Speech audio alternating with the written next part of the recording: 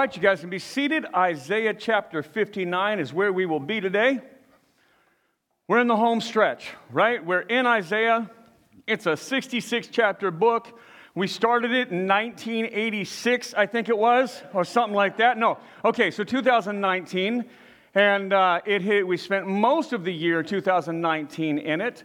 Took a little break at the beginning of this year, and then dove back in on Good Friday. And so as we do that, we're working our way into the final section. Isaiah's got 3 big sections. It's the first 39 or so chapters where God is calling out his people. And just to summarize it in something we can understand today as the church, is that the people of God, as God is speaking to them, he's telling them, you look just like the world around you. There's not much distinction between you and Egypt over here, or you and Syria over here. You look like the other nations, you worship like the other nations, you act and you speak like the other nations. And so as God calls his people to be distinct and to be different, to be marked as his own, his critique of them is that you don't look any different than the world. Modern day application, as we look at people, as we look at Christians seem to look mostly just like the world around them. They idolize politics like the world around them. They have the same sins as the world around them. They speak and talk and act like the world around us. And I don't say them, I mean us. And so God would be calling us today, listen, as the church, you who are called by Christ's name, Christians, that you should live and act and speak differently. Your heart should be given to different things. Your reaction to the world around you should be different because you're mine. When we come to faith, the process of, we call it sanctification, but the process of becoming more and more like Jesus begins. And it never ends, no matter how long we live. Today we got a special birthday. He probably didn't want to hear this, but Jim DeBee, 81, right? I said not 100, right? So 81. All right, so 81. And waiting for the whole centennial thing.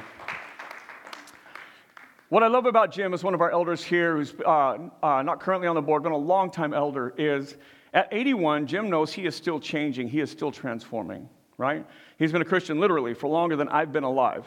And so I'm 51, so I'm going to say you came to faith before 30, right? So so he's been a Christian longer than I've been alive. Here's what we can both tell you. It never changes. It never stops. As becoming like Christ never ceases. We never arrive. We're never like, sweet, it's Tuesday, and I look just like Jesus, right? So, we never get to that point. Okay. So as long as we're being transformed, God calls his people to be distinct. We should be distinct in our politics. And that doesn't mean you pick the right team, because both teams don't look like Jesus. It means we should be distinct in our reactions to the culture around us, whether that be coronavirus or racial injustice or whatever. That we should live differently and look differently. So here's kind of a main idea, a hard shift. Here's Isaiah talking today. So we're in the back half. I'm sorry, I didn't say that. So he calls the people out. And then God promises in the middle, right, 40 through 55, I think it is. He says, here's my solution. And he preaches Jesus to come. Now, Isaiah preaches Jesus from front to back. But for those section in the middle, he focuses on a Redeemer to come, the servant of Israel, God's servant to come.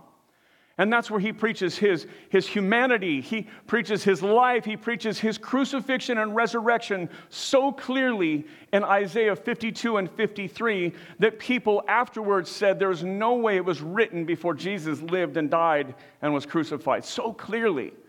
And yet, it's proven. It was written hundreds of years before that. So Isaiah 56 to 66, God says, now in light of all of that, in light of the gospel, I want to bring revival upon my people. Revival means God's presence, God's power, and God's direction. So as God says this, I want to bring this to my people. We're in that section about God saying, listen, I want to bring revival. And his message tends to be, I want to bring revival to my people, but my people keep getting in the way. And so here's a note for you today. You guys start that timer, please? Here's a note for you today. Hypocrisy in the church. I know that's what you all wanted to hear first thing. All right, hypocrisy in the church. God desires revival for his people, but tells Isaiah hypocrisy is preventing it. Everyone points fingers at everyone else and no sense of personal or corporate repentance. The church today struggles with the same sin as we're seeing in Isaiah.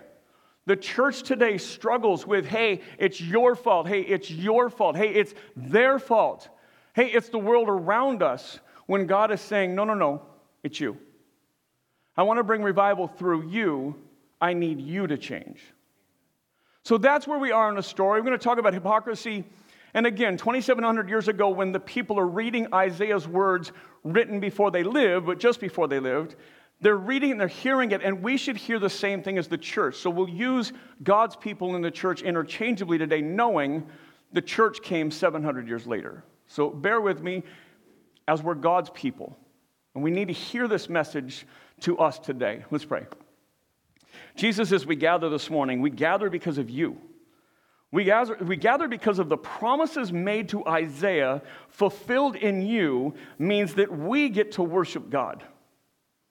That our lives, impacted by you, our Redeemer, means that we're not just forgiven, but we're redeemed.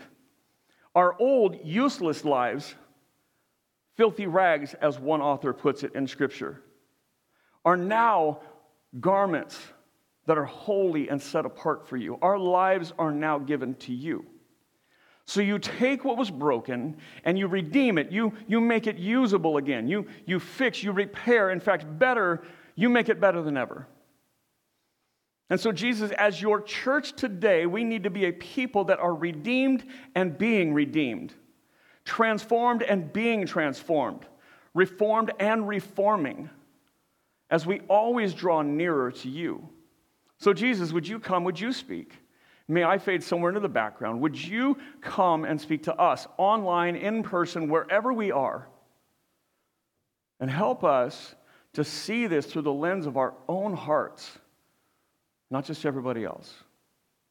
We love you, Jesus. You are our King and our Savior, our Lord and our God. It's in your name we pray. Amen. Isaiah chapter 59, verse 1. Behold, the Lord's hand is not shortened, that it cannot save, or his ear dull, that it cannot hear. So if God is able to save, we might want to ask the question, well then, why isn't he? Or why isn't God providing the revival he desires to bring? Let me give it to you this way, and if you're familiar with the Bible at all, think the church in Acts, right? Think about what God did through the people, through the church in the book of Acts. I mean, from massive expansion, growth by the thousands. People, as we were just looking at in one study I'm doing, as people were selling property and land and just caring for anything anyone had in need. They were so about the other person, so about the community of faith that their own personal interests came second to the community. That God literally was raising the dead and preaching and doing miracles, amazing things. As the church moved from Jerusalem to Judea to Samaria and on to the ends of the earth. As that took place, why don't we see the same kind of thing? So if it's the same God, if God's arm is still the same and can save, if that's who God is, then the change must be us. So here's what he says, behold, the Lord's hand is not shortened, that it cannot save, or his ear dull, that it cannot hear. And so it kind of pivots in the middle to let us know what we're going to be looking at today. And so I'll give you a note, just kind of an idea, that God is listening. Isaiah tells us that God is able to intervene, but isn't. Why? Isaiah lets us know that it's because God is listening and doesn't like what he hears. What does God hear from us? You could insert today if you want. That is the same that the people, as the people Isaiah is speaking to. When we speak, when we pray, when we confess, when we post on social media, when we vote, when we do this, when we do that, when we protest or when we remain silent, what are we saying? And what is it that we're saying that God wants to hear something different? Verse 2. But your iniquities. Now I want you to hear this. Isaiah is going to shift. He's going to write like it's the people speaking. but it's the people speaking from God's perspective of them. Right? So sometimes he speaks on behalf of God. Sometimes Isaiah speaks on behalf of himself. This is like a hypothetical look at the people speaking. So imagine the people of God saying these words.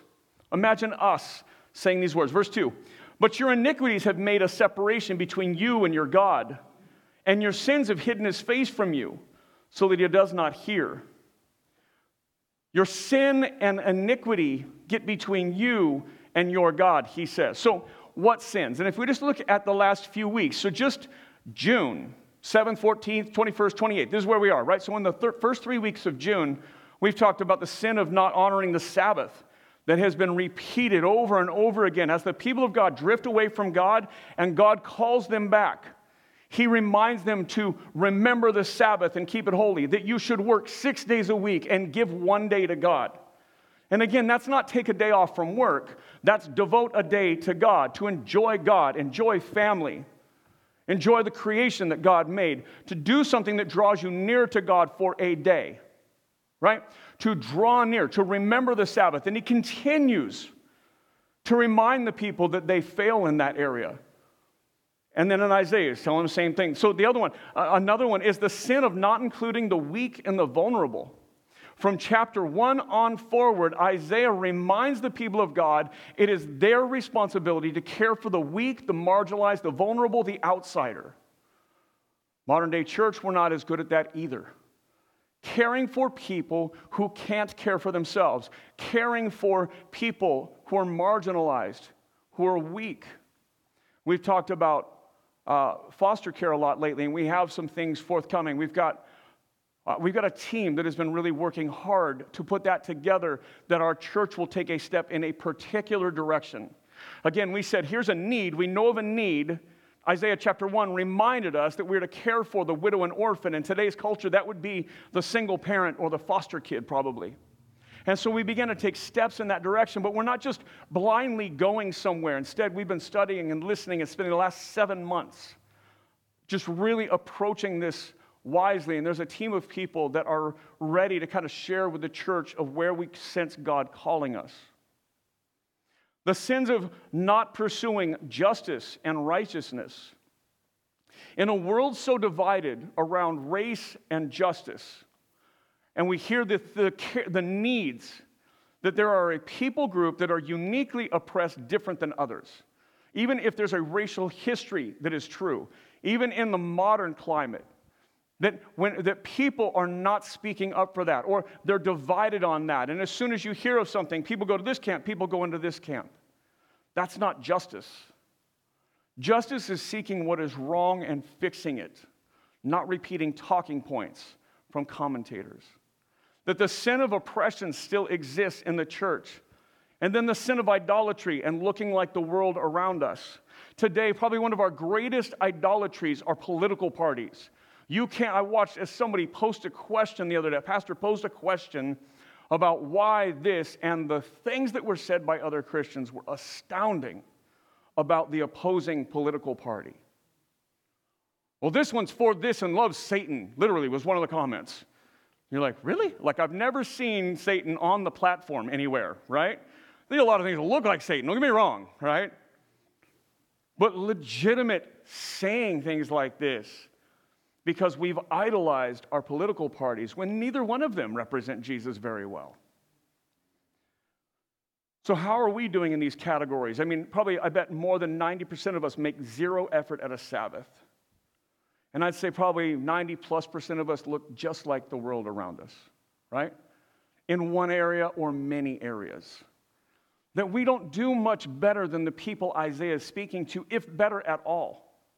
So verse 3, for your hands are defiled with blood and your fingers with iniquity. Your lips have spoken lies, your tongue mutters wickedness. Note that the stuff that we're talking about is only from the last 3 weeks of what Isaiah has brought up. He says, your hands are defiled with blood. So just as a reminder, here's where we've been. So there's no justice. So I'm going to go through these really quick. Terry, do you have them? So no justice. Isaiah 56 also, and 2 other references. Thus says the Lord, keep justice and do righteousness. For soon my salvation will come and my righteousness be revealed. So no justice, no pursuit of justice in God's people. Next slide. No Sabbath. We just talked about that. Isaiah 56:2 and 58:13. Blessed is the man who does this, and the Son of Man who holds it fast, who keeps the Sabbath, not profaning it. Profane, by the way, means making it common. Profanity, like the word we get profanity for cussing, originally had to do with taking God's name in a profane way, which means using it in a common way, not a holy way.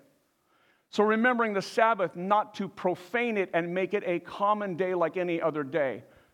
And it keeps his hand from evil. Not protecting the unborn was Isaiah 57. You who burn with lust among the oaks, under every green tree, who slaughter your children in the valleys and under the clefts of the rocks. Next one.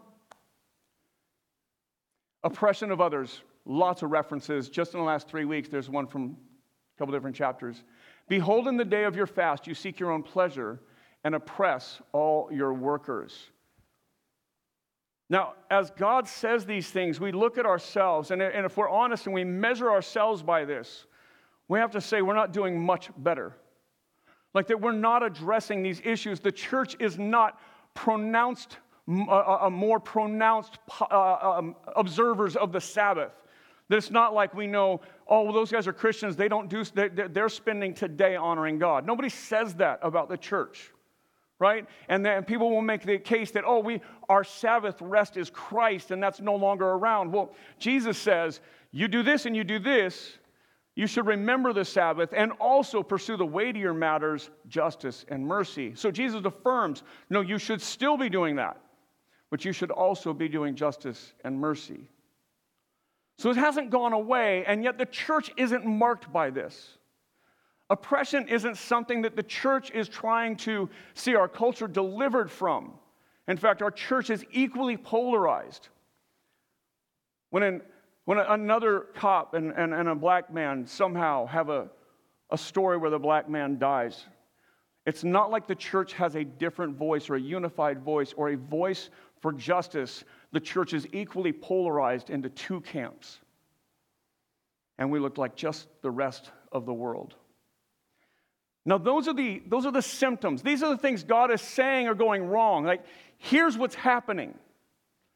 But now I want you to hear what God is actually saying is going wrong. I want to read these two verses again, and I just want to show you from a different perspective. Verse 2, but your iniquities have made a separation. So I want you to hear this. Listen to the pronouns. But your iniquities have made a separation between you and your God. And your sins have hidden his face from you so that he does not hear. For your hands are defiled with blood and your fingers with iniquity. Your lips have spoken lies. Your tongue mutters wickedness. Remember, this is the people speaking. God is saying, listen, this is what you sound like. Isaiah is saying, listen, these are your words. It's your fault. It's your fault. It's your hands. It's your fingers. It's your lies. It's this. It's you that stands between us and God bringing revival. Just like the modern American church today, the problem is always them. It's never us. The problem is always the other political party. It's never us. The problem is always the unbelievers and not us. The problem is always, that liberal church, that conservative fundamentalist church, or this or that. And God is saying, listen, you keep blaming everyone else. We make a habit here at Generations of saying, this is for us, not for everyone else. We remind ourselves that these words are to us to assess ourselves, to measure ourselves, to take a ruthless inventory of who we are, not to measure the world by. See, the unsaved world out there doesn't need to figure out what to do with oppression or abortion. They need to figure out what to do with Jesus. The world needs Jesus. We need to figure out with acting and living like Jesus.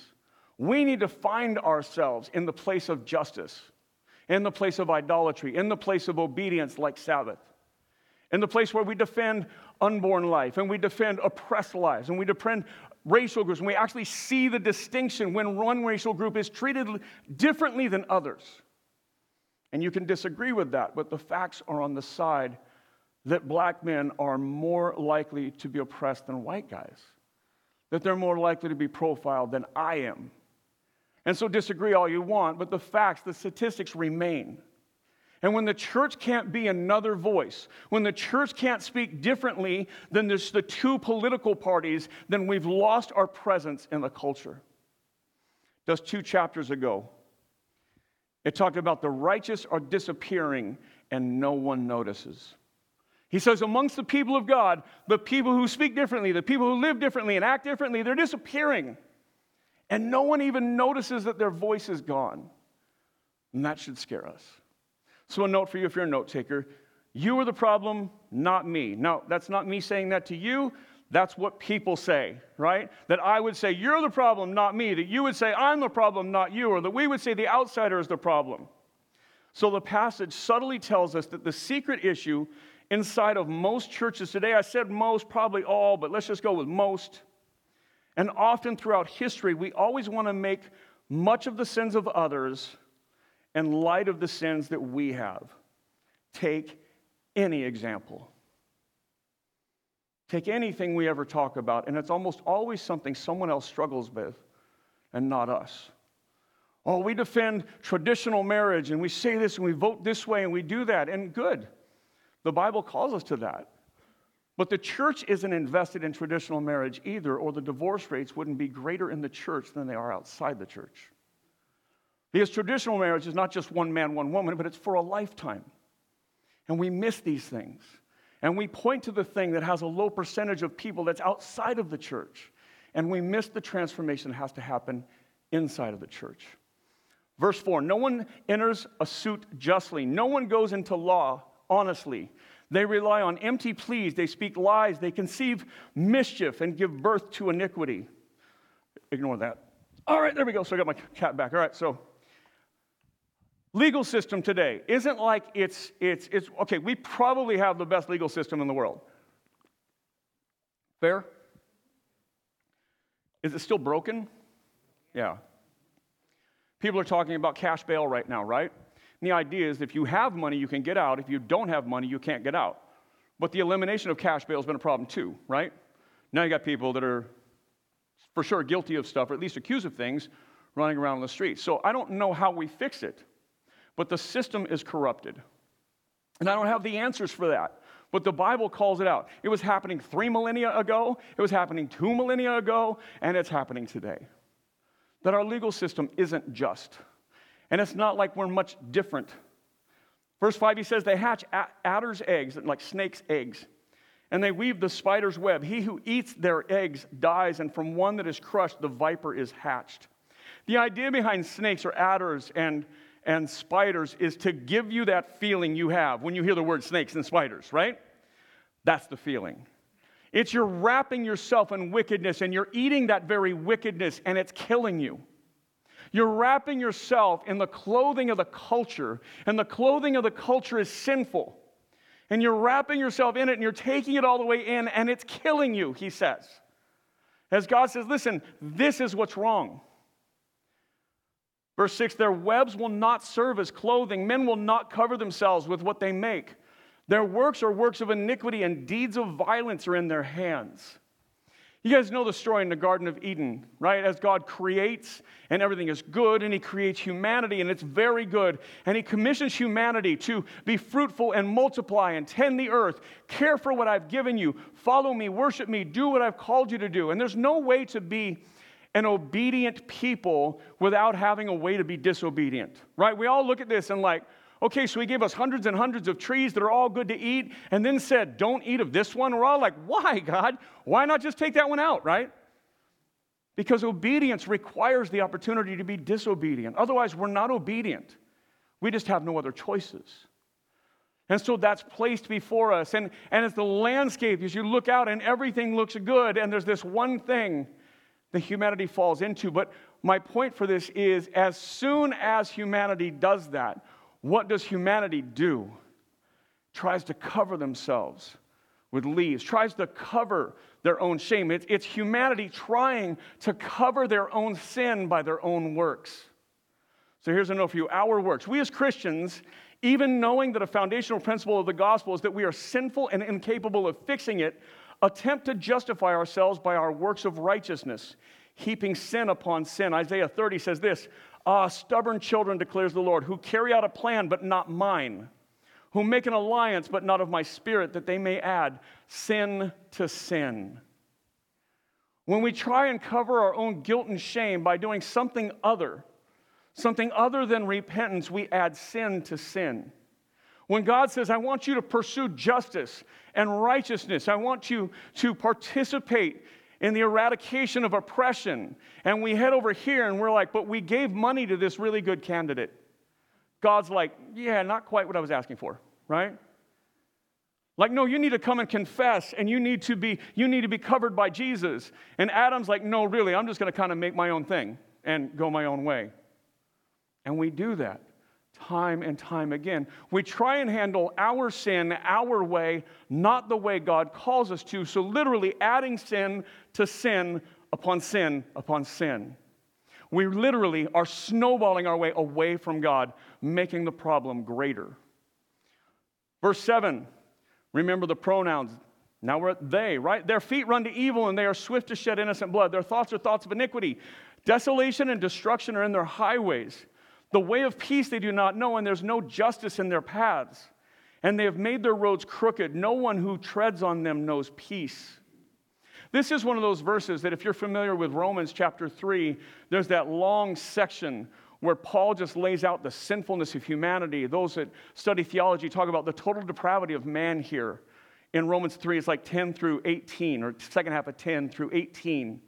And it quotes 27 passages out of the Old Testament, crams them together in about 7.5 verses. This is one of them. Just talk about no justice. There's no peace among them. They have made their roads crooked. No one who treads on them knows peace. Verse 9, therefore justice is far from us. Now, did you notice the pivot point here? You're the problem, the people say. It's the people out there, right? They're the problem. Until this verse. Until verse 9. Therefore justice is far from us, and righteousness does not overtake us. We hope for light and behold darkness, and for brightness and we walk in gloom. Finally, the change is made as God calls them out. They start by saying, hey, look, it's you, it's your problem. It's them, it's the people who are outside of here, or it's the liberal church down the street, or it's the fundamentalist, legalist church down the street. It's them, or it's culture, it's my neighbor, it's the police, it's the black people, it's the Asian people that stood around and didn't do anything, or whatever it is. It's everybody else, it's never us. And that's what they say. And God says, no, this is who you are. This is what's wrong. And you won't even own it. You need to own this, that the problem is ours. And so they begin to say, justice is now far from us. God is now far from us. Therefore, justice is far from us, and righteousness does not overtake us. We hope for light, but behold, we get darkness. We hope for brightness, but we walk in gloom. So here's a note for you, recognizing God's distance. The church needs an honest scriptural assessment of our faith to admit there exists a great disparity between our calling and our doing. No wonder God acted differently in Acts than we see today. Compare what the church in Acts is doing, how they're living, with how we are living. Compare that early church that had all things in common, that when someone had a need, people legitimately just sold their stuff to care for that need.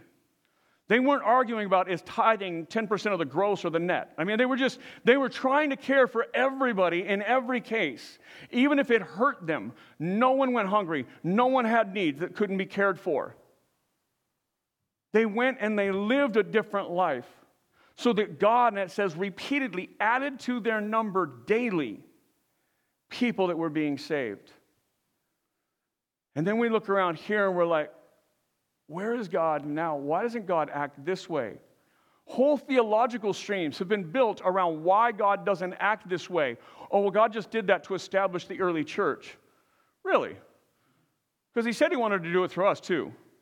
And Jesus said, and you'll do more than this, right? More than the things I've done. So where is it today? And as the distance, if there is a distance between us and God, if there is a distance between us and revival, we put it there.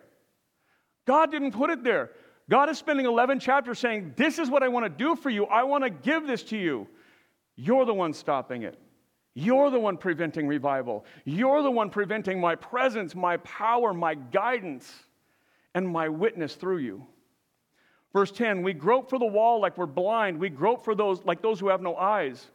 We stumble at noon as in the twilight, among those in full vigor like we're dead men. We all growl like bears. We moan and moan like doves. We hope for justice, but there is none. For salvation, but it is far from us. Does that sound about like how we feel sometimes today? Like, where is God in this? Like, where is justice in this? I think this last season, and we talked about this, I guess it was the beginning of this month. This last season, and finally, a lot of people got on the same page at the death of George Floyd. Finally, everybody sat and watched, and I think we were a captive audience because of coronavirus, and we'd all watched way too much TV anyhow. And then we watched Ahmaud Arbery get shot by two dudes who looked like rednecks jumping out of a pickup truck, right? And they were just like, okay, something's really, really wrong here. Like, why did that have to happen that way? And then we watched George Floyd, and I think America kind of all got on the same page for a minute and was like, man, there's something wrong here. Like, this could have gone any other way. And we all asked questions like, well, what about the other three cops? Like, why didn't the other three cops do something or say something or whatever? And for once, it felt like everybody was kind of like, if you remember after 9/11, the day after the whole 9/12 movement, right? Everybody was on the same page for a minute. It doesn't take long until whatever it is, politicians, media, culture, sin, whatever it might be, to push us back into two camps again. And then these guys put on their red jerseys, and these guys put on their blue jerseys, and here we are back in the same spot. But the church was changed over this moment. The church is now asking different questions about what do we do next. The problem is the church doesn't hear sane answers yet. The church doesn't hear things that make sense. The church looks around and says, okay, that was wrong, but I don't think defunding the police is the solution. Because then, like when I call 911, what happens, right? And so where are the answers? Well, the answers, and then everybody's like, well, then maybe we vote for this guy, or maybe we vote for this guy. And I don't think anybody's excited about either one right now, right? To be fair. But then there's our solution. And we're back to idolizing the politics. Our solution comes in the form of a vote, not in the form of prayer. Our solution comes in the form of a candidate, not in the form of a savior. We have problems. The church should be the one leading with the ideas of justice. The voice from the church helped eliminate slavery. The voice of the church, when it finally engaged in the civil rights movement, helped move the needle.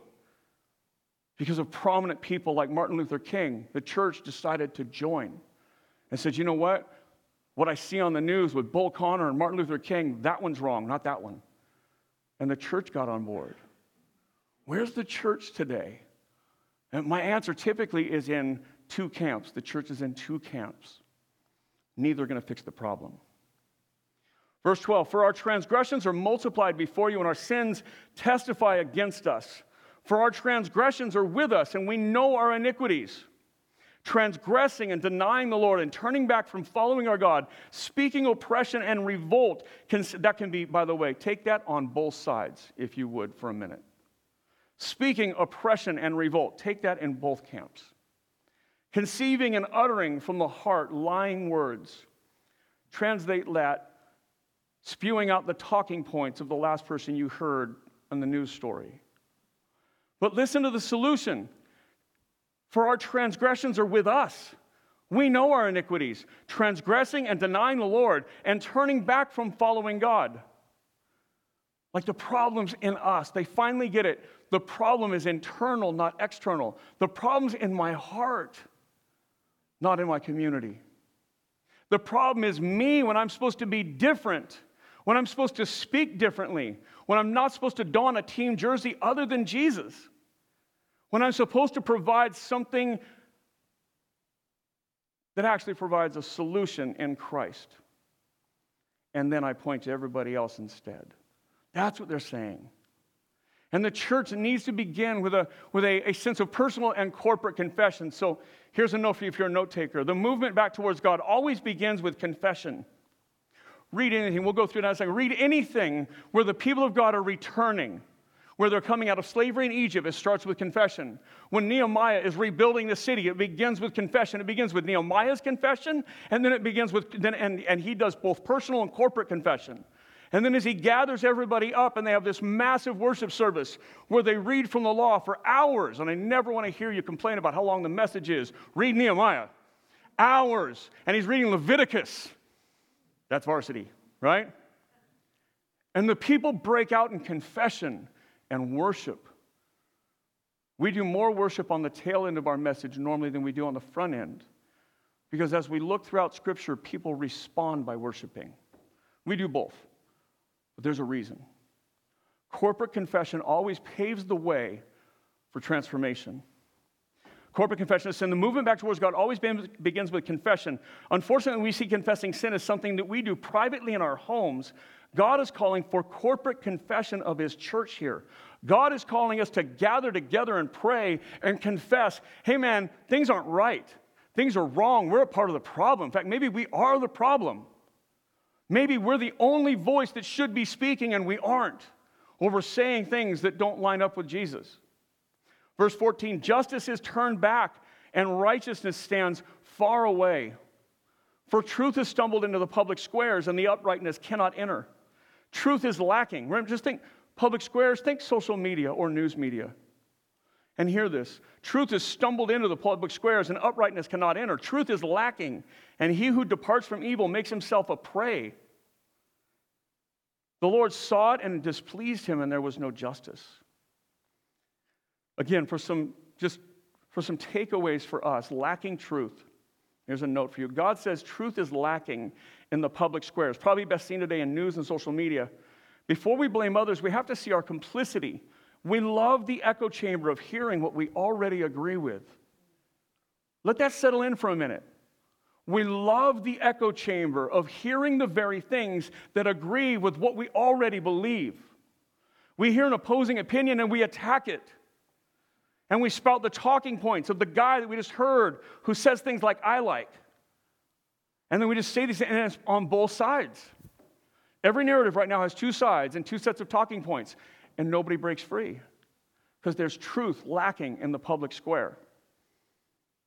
Verse 16, he saw that there was no man and wondered that there was no one to intercede. Then his own arm brought him salvation. Remember the first verse? God's arm is not too short. It's not withholding salvation. He can bring salvation. Now God's arm is bringing salvation. And his righteousness upheld him. Here, Jesus enters into this story, and we say this a lot. You can never just see a passage where God is just hammering the people of God, where He's just beating the sheep, if you will, without turning and saying, but listen, I've provided a way through. Never should we leave here just feeling beat down. We should leave here convicted all the time. But we should also leave here encouraged that God has already provided the solution in Christ. And so he pivots here, and he talks about how Jesus came and lived a sinless life and died our death, the death that we deserve, and rose from the grave to give us new life, and is seated on his throne today. Jesus rules and reigns today, and he's poured out his Spirit on us so we can be redeemed and transformed and renewed. It's like the ball's in our court. Jesus has done all the heavy lifting. All the hard work's been done. Now we just need to kind of take that, submit to that, surrender to that, and go the direction that Jesus is calling us. And I don't want to make it sound super easy, because the world has struggled with doing it for at least three millennia, right? But Jesus has done everything necessary for us. So our call to righteousness. Christians are called to put on the righteousness that Jesus provided through the gospel. We have that slide? Yeah, okay. Righteousness is not inward piety, but outward action. We spent a day on that. Righteousness is not inward piety, inward holiness, my amount of prayer time, fasting, Bible reading, theological education, anything else. It's outward action. It's our call to action. That's what righteousness is. Righteousness is not kept in the home. It's lived out in the community. Verse 8, according to their deeds, so he will repay.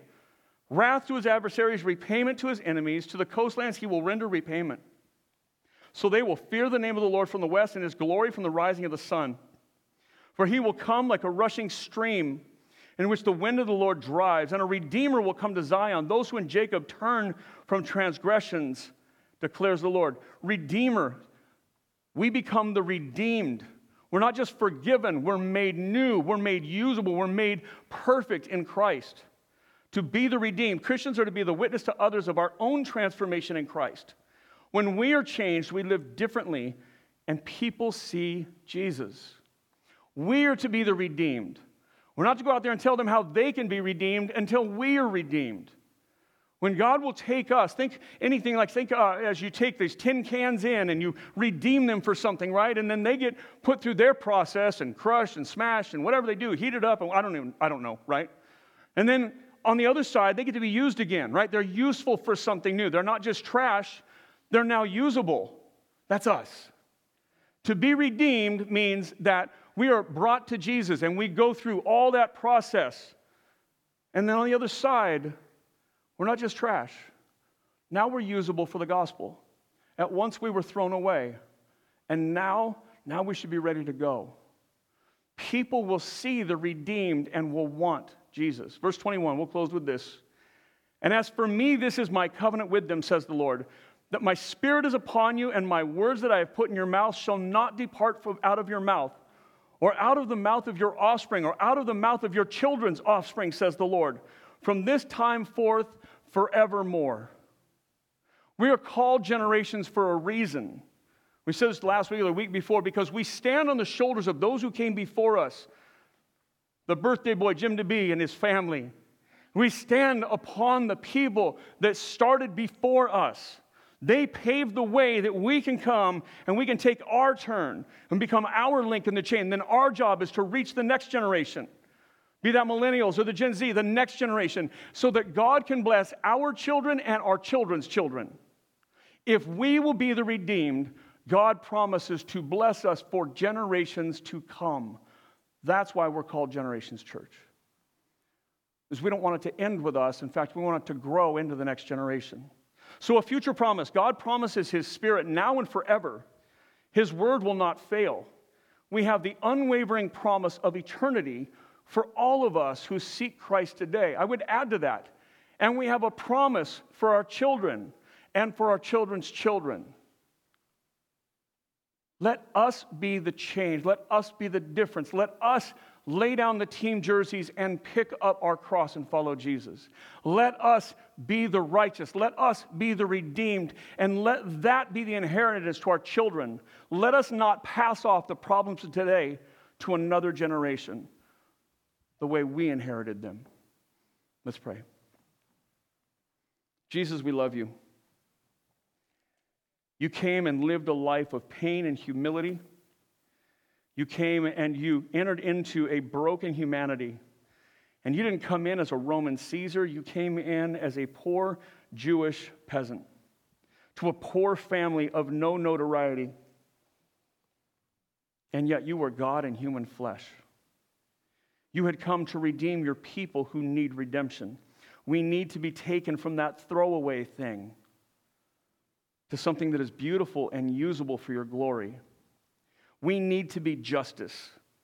We need to think differently than the world around us. We need to be those who trust you, that you can accomplish all you need to through us in 6 days, and that we can take a day and give it to you. That we need that day, but you deserve that day. We need the rest. We need the recharge. We need the spiritual refill. But you deserve it. Whether we need it or not, you deserve our focus and our attention.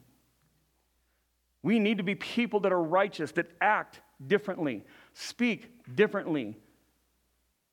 We need to be people of truth and of peace as you restore your shalom to the world. Let us be the ones who do it. Let us be different. Hear our prayers. Hear our confessions, God. Let my whole message just be a confession for our church. We worry more about everybody else than we do about our own selves and our own sin. Forgive us. It's the sin in us that stops revival, not the sin in the world. We're not in charge of the church down the street, or the Buddhist down the street, or the atheist down the street. We're in charge of our own hearts being laid bare to you. Jesus, transform us. Hear our prayers. Forgive our sins. Heal our land, God. and let us be your witnesses for generations to come. Amen.